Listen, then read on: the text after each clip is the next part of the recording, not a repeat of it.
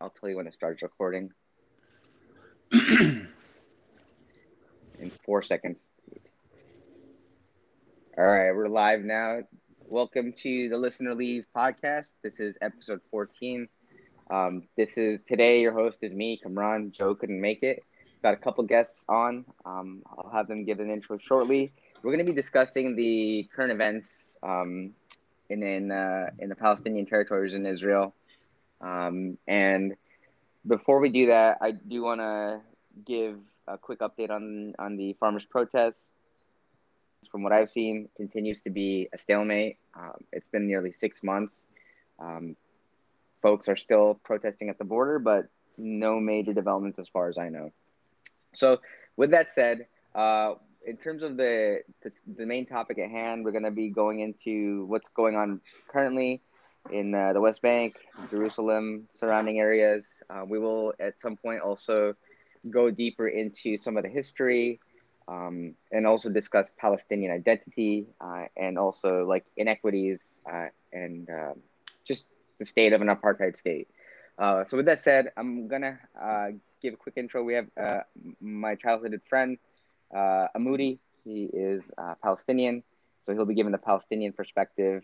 And then I also have Professor Harjeet Grewal from the University of Calgary. And so I'm going to let them introduce themselves. So Amoudi, why don't you introduce yourself first? Yeah, thanks for having me. My name's Ahmad Amoudi, my childhood nickname. Calling me, so that's cool. I'm Palestinian American. I live here in North America, in America. And most of my family's still in Palestine, still in Jordan. A lot of people in the Middle East, a lot of family there still. My grandma lives in Palestine and in the West Bank. My cousins, my uncles, everybody still over there. We visit as much as we can, stay as long as we can. Hope to return one day. We'll see how that goes. I appreciate the platform and being able to talk to you guys today. That's kind of the gist. Don't want to talk about myself too much. Awesome. Thank you. Harjeet. Yeah, hello, and thanks for having me as well. And salutations to all the listeners. So I'm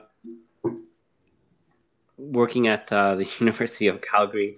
I research religion, and I'm interested in philosophy as well. My focus is in Asian religions, and I particularly focus on the Sikh tradition in terms of my research.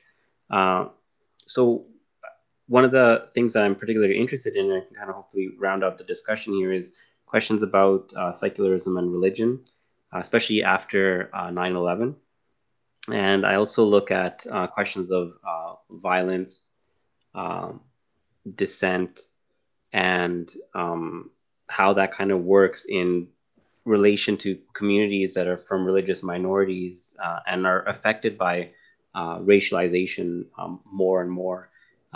And we're kind of seeing, I think, some of the flashpoints across the world in terms of these things as well. So, really excited to have this conversation, and kind of what I was mentioning before in our conversation is that I think it's really great to have this as a moment of allyship. We're looking forward to hearing from Amoudi, and also kind of encourage people to learn as much about these issues as you can, and engage with people who are working to create a limelight and focus on perspectives that may not always get aired, given various issues with the media that we have and are always struggling with. Awesome. Thank you, Harjeet. So we're going to jump right into things. Amoudi, can you give us a quick narrative on what's been going on in May to the Palestinian people? Yeah, absolutely. So in the beginning of, well, actually midway of April was the start of the holy month of Ramadan, and Muslims everywhere are trying to reestablish their faith, can reconnect with their faith. It's the month where the Quran was basically sent down to the Prophet Muhammad, peace be upon him. So Muslims are in the mosques, Muslims are in the houses of worship, worshiping everywhere around the world, North America, Jordan, India, Pakistan, Palestine, everywhere. So that was no different in Palestine. People were flocking to the mosques. They're flocking to the third most holiest site in Islam, the third most holiest mosque, the Al-Aqsa Mosque. So that drew huge crowds. The reason why that area is such a flashpoint is that all three major religions, prize it as its jewel. The Jews and some more far right extremist Jews believe that the Al-Aqsa compound is actually where the Temple Mount, David's temple, was built, and where it will be rebuilt. So they see it as a flashpoint for them. They feel they need to destroy the mosque there. So there were protests on both sides, incursions by right-wing Israeli extremists and by the police there. That's basically what started it off. Injuries inside the mosque, flashbangs, grenades inside the mosque where people were worshiping and praying. That led to wider protests throughout the West Bank, and then a reaction from the Palestinians in the Gaza Strip. That's kind of the first issue. The second issue is the forced eviction of Muslim and Palestinian residents in Sheikh Jarrah, which is in East Jerusalem, the proposed capital of the future Palestinian state. So those are the two issues that basically flared up this most recent conflict between the Israelis and Palestinians. Okay, and so do you know what for the right wing Israeli Jews that were breaking into the Al-Aqsa Mosque? Do you know, like, is that like a first time that's happened, or No. why now? Why May? Well, they were commemorating, I believe, the creation of Israel, and I can't remember. They celebrate. Their plan is to try to, you could check out the Vice, the most recent Vice expose about Jerusalem and the current events. That gives a good breakdown, a good 20-minute breakdown, which is pretty fair. They see it as they want, and they make no qualms about it. They want to change the reality on the ground. They want to make sure that Jews are living in these areas. They want to make sure that when they can, they forcibly remove Christian and Muslim Palestinians from their homes in that area to more establish their population in that area. Got it. Okay. And then Harjeet, did you have any questions so far? Yeah, so I think for the listeners out there, I mean, just an aside, first of all, for the listeners out there who do want to listen into that Vice video, it's called "Inside the Battle for Jerusalem," so you can go and have a look at that. But I think there's just to kind of fill in and for some unfamiliarity on the listener side, can you give us some background into the significance for Al-Aqsa in terms of what it means for Muslims, but also what it means specifically for Palestinians symbolically, and again, like what's the significance of also what actually just happened? I kind of want to, hopefully not pass this by. I think, we've become so routinized by violence that we often talk about it, in unremarkable ways. But if we focus in on the significance here for, the month that this is happening in, the site itself, the meaning, the symbolic meaning beyond the site itself for Palestinians and their place in that area, in the geography, and the actual acts of violence that were happening. I think that'll help us, educate our listeners a little bit. So can you walk us through that a little bit? Yeah, so the significance of Jerusalem is it's supposed to be the capital of the future Palestinian state, East Jerusalem specifically, under the negotiations that were happening in the 90s between the Palestinian Authority and the state of Israel. And in accordance to international law, that was supposed to be respected. Settlements in the West Bank and in Jerusalem are actually against international law. So not my law, not Palestinian law, international law, UN. Um, the site itself is to, the Al-Aqsa compound is believed to be where the Prophet Muhammad, peace be upon him, ascended into heaven on the magical night journey. You can look that up. That's the Islamic significance of it. Let's see. Did I hit on your questions there? And then, as an occupying force, I mean, I don't know if you come from a law background or maybe it was somebody else, but I know under some of your studies, you understand the responsibilities of an occupying force. As an occupying force under international law, you're supposed to safeguard passage of religious minorities. You're supposed to safeguard the passage of religious rights. You're supposed to respect that. There are certain rights. There are certain requirements that come with being an occupying force. Unfortunately, Israel is not abiding by international law or abiding by their obligations as an occupying force. So some more the violence that was happening was tear gas, grenades, firing on worshipers, firing on protesters and worshipers actually inside the mosque, raiding the mosque. Yeah, it was it became a flashpoint and mobilized more of resistance against the state of Israel, which then boiled over to the firing of rockets and the bombings that were happening in Gaza. So that was kind of the match that lit the whole thing. Yeah, Right. I had one question. One common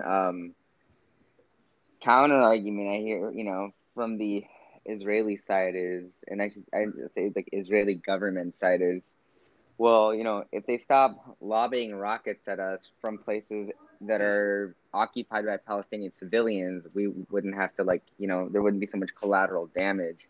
Mm-hmm. And I don't know what to make of that because clearly there are places that are getting bombed, even outside of the sites where rockets are allegedly being launched. I mean, for example, I used to work for a big consulting company. They're one of the biggest in the world, Ernst & Young. And I saw last week on LinkedIn, I was shocked to see this, but basically Ernst & Young published something on LinkedIn basically expressing their condolences for what's happening in Palestine. And they mentioned that their office in Gaza, they had an office there, was destroyed by Israeli rockets. So then they shared an office with a bunch of other multinational corporations. And I was thinking, well, were there rocket launchers, people lobbing rockets from that corporate tower? I don't know. I doubt it.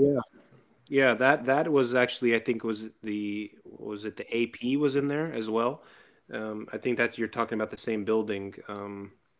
Yeah, the AP and a bunch of other foreign journalists were housed in there. They were given a brief 30-minute or hour warning that, hey, we're going to bring this place down. And the Israeli authorities alleged that there was, terrorism, terrorists there. I don't. That word is used so loose and so it's I mean, in general, it's used so loosey goosey these days that it's just like I don't know how to take that serious. They didn't provide any evidence, nor have they provided any evidence to that fact.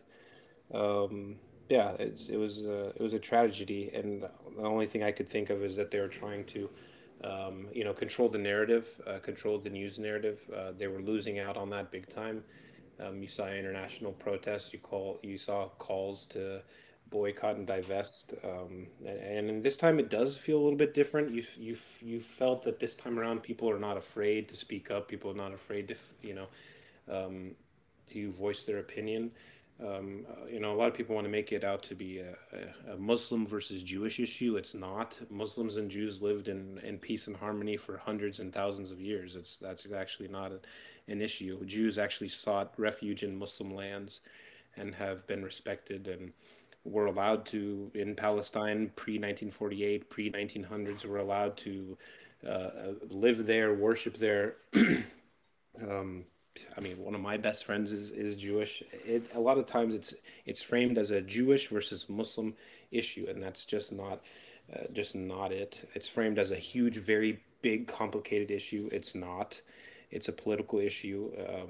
There are Muslim Palestinians, there are Christian Palestinians, so it's not an issue of Muslim versus Jew. I think it's more of a colonial Zionist, and some of the anti-Semitic stuff that you're seeing online is absolutely atrocious. It's disgusting, and nor does anyone or any of us or anyone condone any of that. It's not a Jewish thing.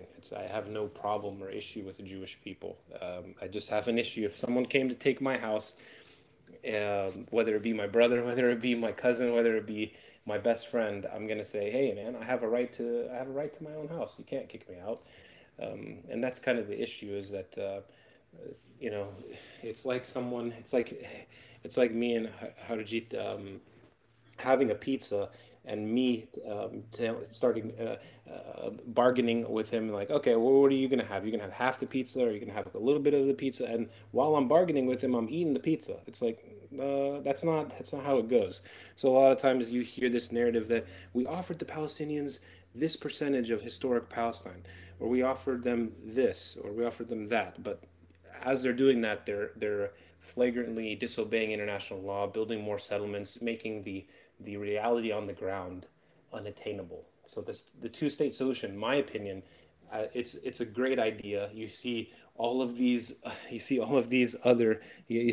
American presidents say we support a two-state solution, we support a two-state solution, but the reality on the ground is that cannot happen when there's such a flagrant violation of international law. So sorry for going off there, but I rant a lot. No, that's fine. I figured since you were kind of talking about like settlements and two-state solution, this podcast does have a video aspect to it, so I'll share my screen real quick just to kind of show a map of Oh, great. of Palestine. So can folks see my screen? Give me a second. I'm trying to I get the can't see screen. right now, no. Give me a second. Can you see it now? No, I can't. Nope. What the hell? I'm gonna try this one more time. Blah blah blah. Bear with me. Is it because your camera's off, maybe? I don't know. Let's try this.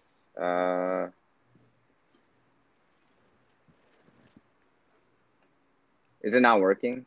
No, I don't see it. Give me one. I'm gonna try one more time. Software is so complicated. Okay. How about now? No, nothing.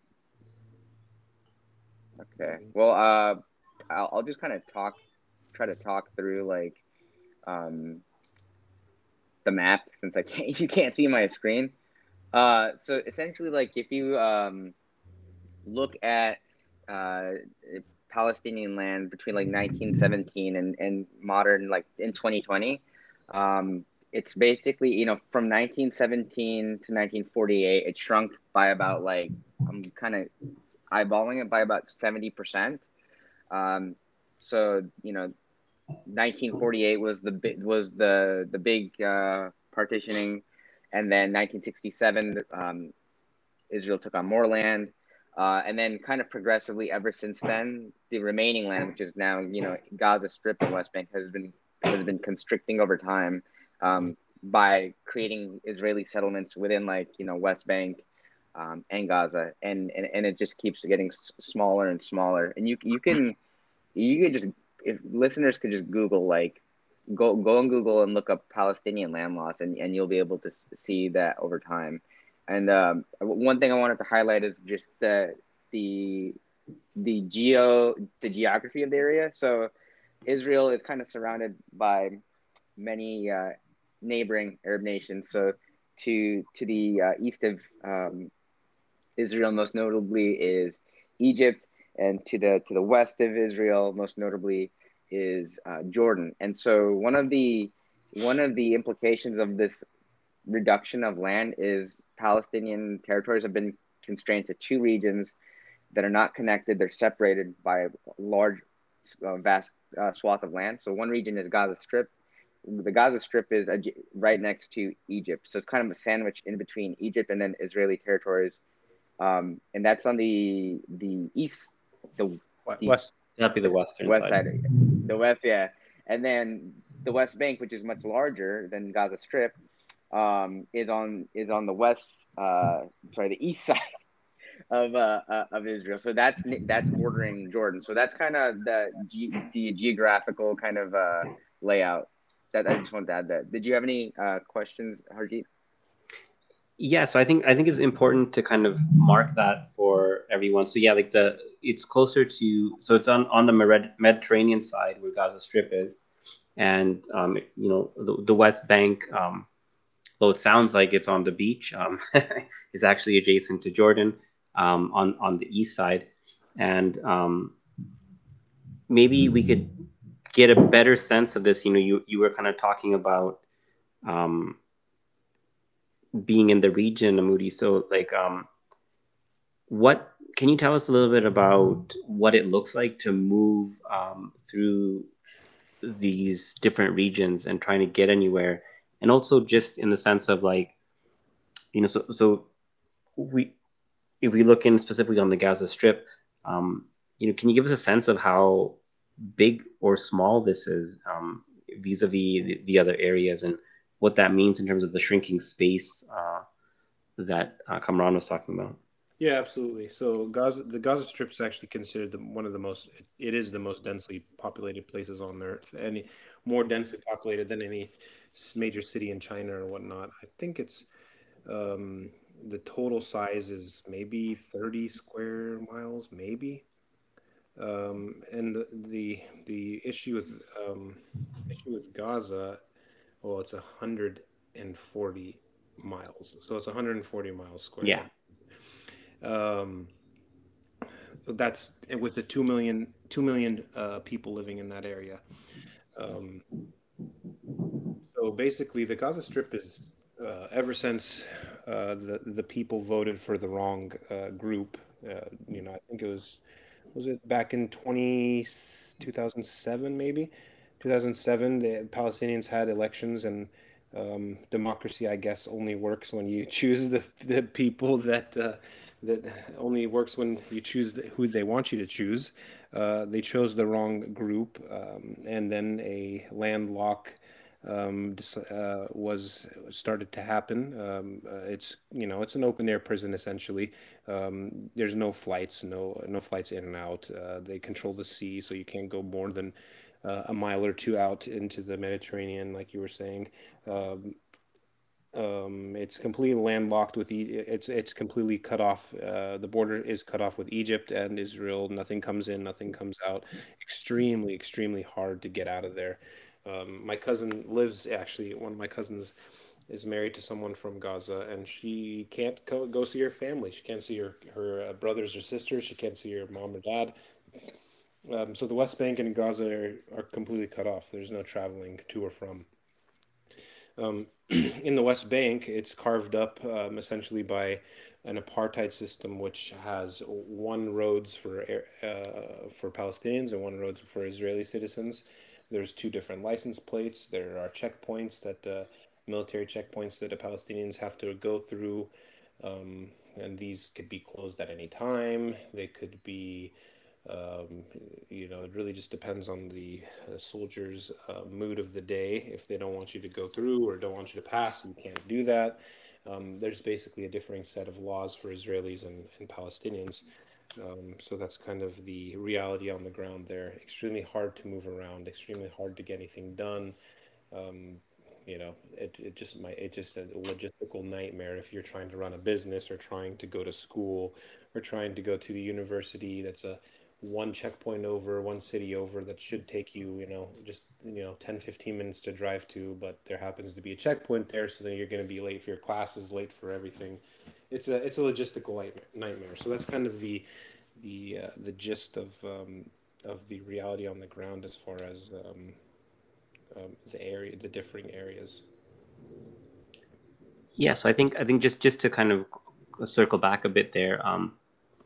So it was actually the 2006 elections where Hamas won the majority. So that kind of shows, I think, what we were kind of chatting about a little bit before the podcast started, is that often in the Western press you get this sense of this kind of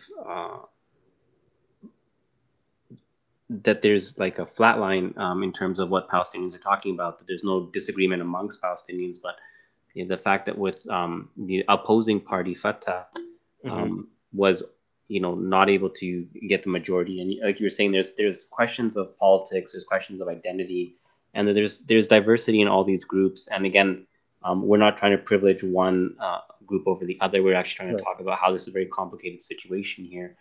So that was on the one side there with the Gaza, and then you can see, I think, again, I think it's really hard, being in Canada and the United States, especially, to try to imagine the inability to move that you were just describing. And I think it's hard to get a real sense of, these checkpoints being in your way of an education, in your way of employment, in the way of, again, maybe getting to a store you want to go to, where these are, one level of how mobility is policed, but also, like you were saying, and this is kind of being spoken about more and more, is this type of apartheid state that's kind of developed, and how, again, for those who maybe are younger or didn't grow up with the South African example, apartheid is a form of governing people where there's two systems, and it's based on racial difference, allowing people access or not having access based on understandings of difference, whether it be racial, religious, or other things. So this is increasingly being talked about in the Israeli example, which I think is interesting. The other thing you can think about in terms of examples are the American system of segregation, right? So I think it's interesting how that isn't being used as an example, even though arguably the distinction and the division based on race is equally apparent there. And, arguably, I think the context of the American example may be equally considered in terms of how we describe the state of separation. So do you have any ideas or thoughts about that, guys? Like, why do you think it is that the example of apartheid, and this could simply be what we were talking about earlier in terms of how in decolonization the process was to arbitrarily create borders around things that don't naturally kind of sit well on the ground, whereas the American example might be a little bit different, but nonetheless, I think the way it's administered, the violence in both apartheid systems and in segregation systems is comparable and can be kind of discussed. So, do you have any thoughts about that, guys? Come on. Yeah, I mean, I was just, I definitely see I do view it as a apartheid state, but one thought that came to mind is Americans and Canadians for the last year have been, many of them have been very unable to want to wear a mask. Like, many have seen it as an infringement on their freedom, and that's been just wearing the act of being forced to wear a mask has been so infuriating for some North Americans. And so that like I can't even imagine, fathom what it's like to actually be uh, getting so many more freedoms taken away from me, as a Palestinian.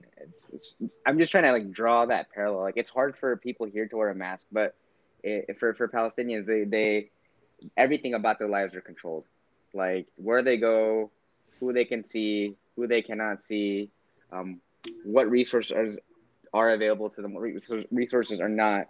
And I did want to kind of tie back to, we're talking about this inequity, and I think part of that was manifested, in with the right wing Israelis that were breaking into Al-Aqsa. From what I understand, was largely like not they were able to do with basically no resistance from like the Israeli government. So there was like no even protection um, for Palestinians there, which to me means like they don't have access to the same defense resources as Israelis in that example. So I mean that I'm kind of rambling, but that's essentially my thoughts. That's what came to mind.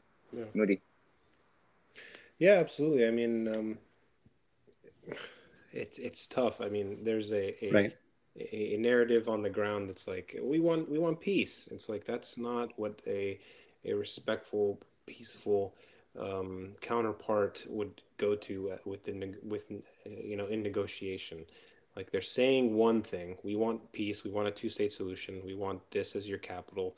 But then on the flip side, it's you are, the state-sponsored um, forcible, evictions, and then Palestinians have had to deal with so many differing, changing rule books over the last 100 years. There was the Ottoman Empire, then the Brits, then Jordanian rule, Israeli rule. So it's like, oh, I'm sorry, your house wasn't built with a permit. We need to demolish that. It's like, okay, what permitting process are we going under? This house was built back in the 50s before Israel had control of Jerusalem, or this house was built or in this time period. So the it's just tough, man. I mean, it's the reality on the ground is that it's a dire situation, and that a ceasefire, I'm happy that a ceasefire happened, and that rockets are not being shot into Israel, and I'm happy that Israel is not carpet bombing Gaza. But the reality on the ground is that the Gaza Strip still has a siege under it. Palestinians in the West Bank are still living under an occupation. They're still living under a military occupation that restricts their movements, restricts their businesses, restricts their water use, restricts everything. So yeah, it's not looking good. But the one sort of hopeful thing that I'm seeing is that more and more people are talking about it on social media. More and more people are bringing awareness to it. Just like the farming issue in India, the farmers' protests. Social media was able to bring it out. Me living in North America and not having any sort of knowledge of what was going on through the last few decades of Indian farmers' rights. Now, because of social media, because of documentaries and whatnot, I'm looking and I'm seeing what's happening with just an example of just what's happening to Indian farmers, their loss of land, their loss of resources, the amount of suicide that's happening. And that's kind of the people have power of the narrative.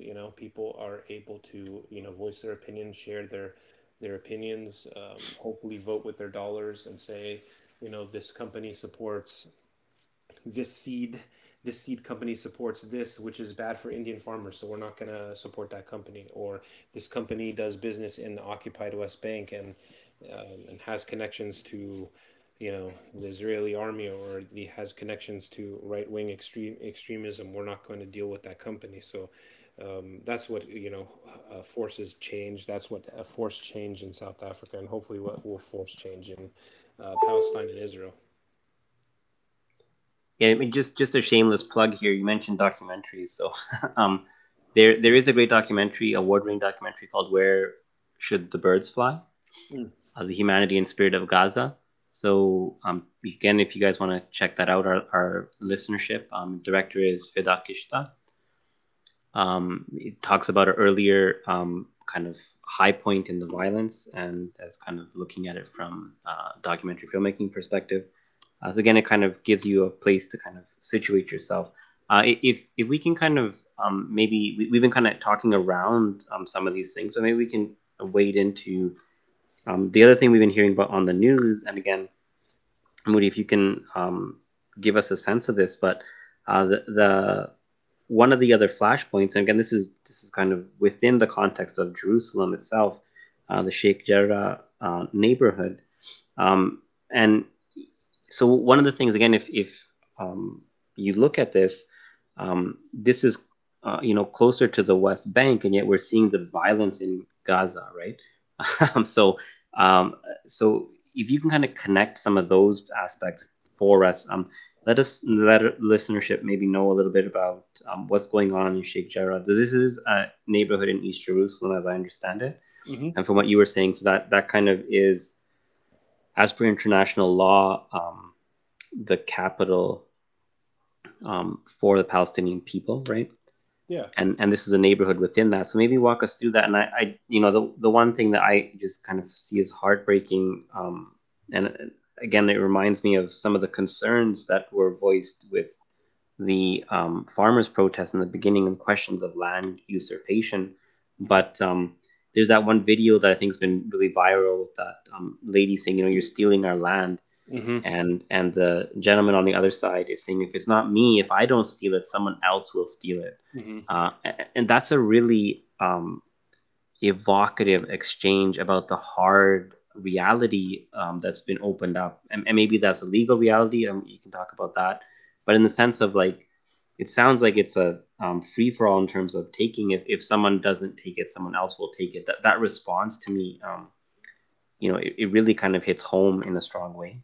So maybe you can let us know, maybe start with Sheikh Jarrah and then walk us through what's going on there. We can kind of get a sense of what's going on there. And again, for our listeners who might not be aware of the region, Gaza is not in this direct vicinity. It's not located, whereas West Bank is, right? So. Yeah, so Jerusalem, East Jerusalem is supposed to be the capital of the future Palestinian state, and Sheikh Jarrah is a neighborhood in East Jerusalem. What settlers are hoping to do is to change, right-wing Israeli Jewish settlers, what they're hoping to do is change the reality on the ground. They're trying to make Jerusalem essentially more Jewish. They're trying to forcibly remove, and with the help of the government stating that these constructions that are in East Jerusalem, you guys have to leave because it was done without permits. It was built. This house was built without a permit in the 50s or whatnot. You could watch the Vice documentary. I believe you spoke about it earlier. The Vice documentary, the battle for inside Jerusalem or whatnot. It was just recently put out, and that will give you a good context of what's happening in Jerusalem. But what is happening is that the Israeli courts are saying, sorry, you can't live here. You need to be forcibly evicted. When that happens, a Jewish family then comes in and is able to take that house, permit it or even not, and live there. So they're trying to change the reality on the ground. The Palestinians have filed appeals in the Israeli court. Unfortunately, they're not given even translators. They're not given. The success rate's less than 1% in that court. They're not afforded the same rights.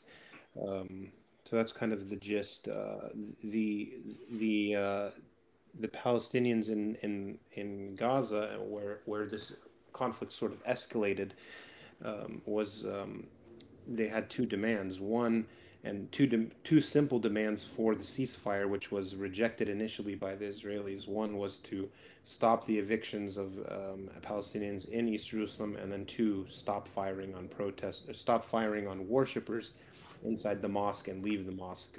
The Israelis didn't want to abide by that, but I think they bowed to international pressure after seeing the outcry and the support for basically the Palestinians. So that was those were two of the requirements for a ceasefire. Don't yet to see what happened. Even after the ceasefire, there was Israeli police still in the compound and the Al-Aqsa compound in Jerusalem. So that really was not respected. But that's where kind of the conflict started to widen. You started to see, uh, the flashpoint in Jerusalem, which caused the reaction from groups, from armed groups inside Gaza. So we have, I think, about like 10 minutes. I think we've been able to talk about, we have 10 minutes left, and we've been able to talk about, the break into Al-Aqsa. We've been able to talk about Sheikh Jarrah briefly. And I mean, I wanted to spend the last bit roping this all into like the bigger picture. Let's talk about how does this relate to Nakba, because which is in Arabic, it translates to, I think, catastrophe, right? And what you can correct Yeah. me. Yeah. And I think it pretty strongly resembles in many ways the partitioning of India and Pakistan, and for many reasons. One, it was done by the same people, the same year for similar reasons, because the British Empire was essentially like contracting at that point. But and in this example, the people who lost the most were the Palestinian people. I think Britain and Israel were like, well, why doesn't a neighboring country take in these Palestinians so that we can have our Jewish stay? And many of them did have to leave. They went to places like Jordan, some went to Lebanon, and they don't live as first class citizens in those countries, No. But the ones that did stay in Israel, like we're still seeing the remnants of that today. So I wanted to be super clear for people that are just learning about this in May. This is not a new problem. This has been an ongoing problem for 70 plus years. And I want to, like, Moody, can you give a quick like historical narrative and how it ties back into the future of Palestinians? Yeah, absolutely. So basically, the British in 1917, uh, is, established something called the Balfour Declaration, which said that the British government would strive for the creation of a Jewish state. Rich British elites strived for that.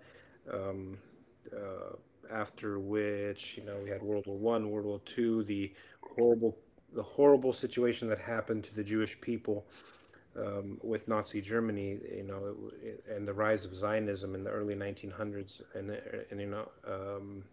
they thought that, hey, we need to make sure that this never happens again. We need to make sure we have our own homeland. That unfortunately came at the expense of the Palestinians, and the Arabs living on the ground, which were, there was Jewish folks living in Palestine pre 1948. You saw more and more immigration happening, and then the whole Nakba in 1948, which saw the changing of the reality on the ground, which saw ethnic cleansing, which saw villages that were totally wiped off the map and were renamed,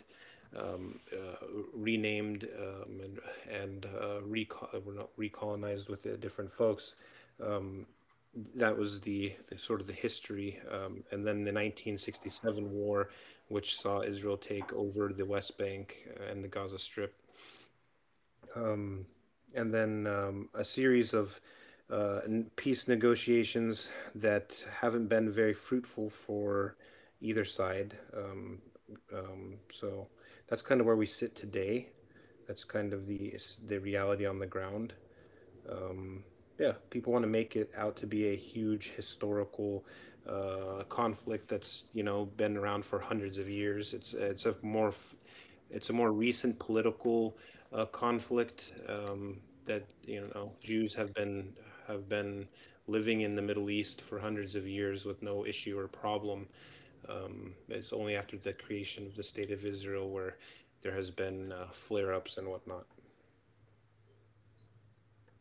Okay. Harjeet, did you have any? Thank you, Moody. Did you have any last questions, Harjeet? Well, yeah, I think, just rather than a question, just kind of, discussion and comment in the sense of like, so I teach in a world literature class on both partition and Nakba because of there's a lot of literature around both of these things to kind of highlight some of the reality. And I think it's interesting that they're even in the sense of like the memory that's associated with these things, with the word itself, like you were saying, Kamran, in the idea of like a catastrophe, a disaster, a calamity, something like that. Whereas even for me personally, like we had my grandmother on my dad's side walked across from what today is Pakistan, Punjab, to what today is Indian Punjab. And so I grew up hearing about the kind of really stark kind of violence and inhumanity that happened because of that. And yet in Punjabi, most often is simply just called Vand, or simply the division or partition. Like literally, that's all it means.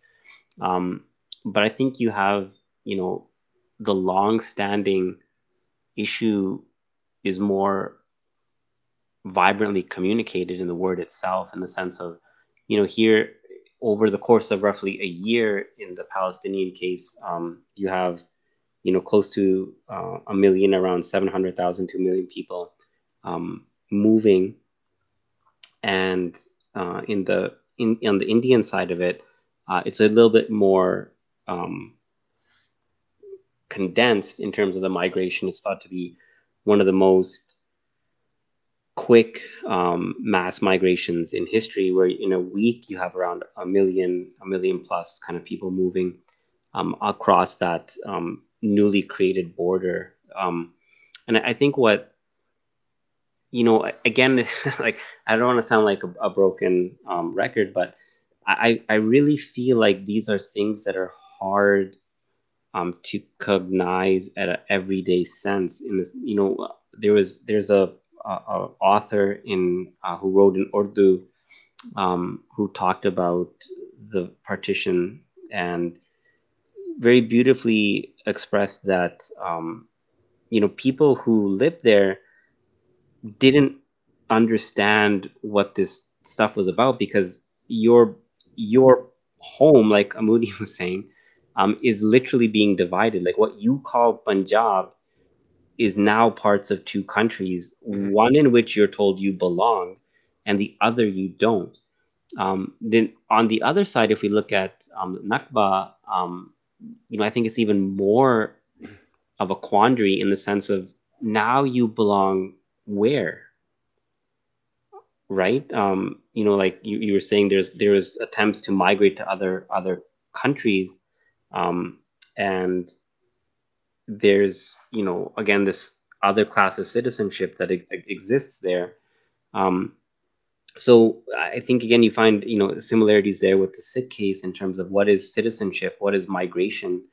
We were talking about coming to the States or Canada in the beginning of the conversation, and we often again don't think too much about it, but the inability, the inhospitability in our homes is also the reason why we're in different countries, even if it's the United States or Canada. So I just feel like there's maybe more of a open-ended conversation to have in this regard as well. But also, again, like I think it's great to highlight the fact that here you have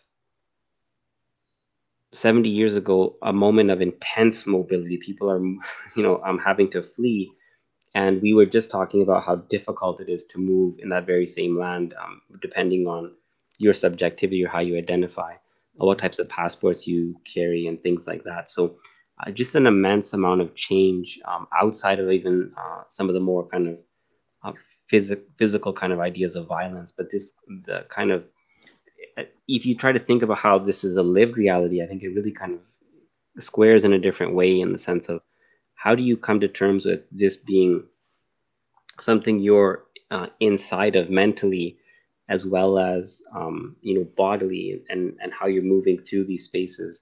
it's really kind of a cause for, I think, more conversation, and it's great to see that people are turning to this debate again. I grew up a little bit.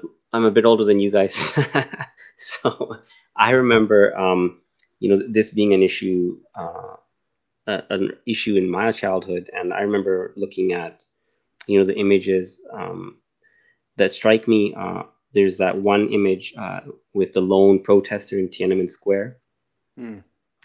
And the other image are the images of children throwing rocks against tanks in the Palestinian situation. So, if you put it in today's context, now we're looking at people worshiping, people trying to protest in nonviolent ways, and facing a different circumstance of violence. Tear gas, rubber bullets, physical violence from police, and citizens as well. So these are things to be concerned about, not in a specific sense. Obviously, there's a context to these things, but we're seeing this again everywhere. Hong Kong is a point of concern. We've been talking about India. We've been talking about, maybe this is another place where we can have this conversation, but even the growing anti-Asian, and obviously there's been many, many years of anti-Muslim sentiment in our neck of the woods in North America, as well as UK. So I was just wanting to end on a point that I was participating in a conference along these lines a few weeks back, and one of the more senior scholars mentioned that, decolonization is actually still with us. Like, we are still working through these issues. And I think, some of the comments you guys have made reminded me of that, in the sense of you don't just put lines on a map and assume there's no consequences. And so I think, as you were saying, the British Empire was shrinking, what we saw was a whole bunch of other issues come up. And those are still very much issues we're dealing with, in terms of, again, like, you mentioned with the Ottoman Empire and other things, we often desire freedom, and there's many people in the world who have yet to experience that. And so I think it's good to recognize that and kind of help out people raise the voice for that desire for freedom, and finding ways to, end these cycles of violence, right? So that we can all kind of experience some of the benefits of what peaceful, free societies can be like, right? So hopefully people will kind of again rally around this, and look at it, dig into it, try to understand the multifaceted problem that we have. Yeah, thank you, man. Thank you for that, and thank you for lending your scholarly ideas to me and Cam, and to just being a voice and educating people. And I just want to say thank you to both of you. I don't feel like I have any business talking on the subject sometimes, but I appreciate you guys giving me a voice, giving my people a voice, and your guys' allyship. I really appreciate it. No problem, man. This is an awesome discussion. Appreciate both your times. Yeah, absolutely. All right. Anytime. I'm gonna go ahead and stop recording. The end. Great.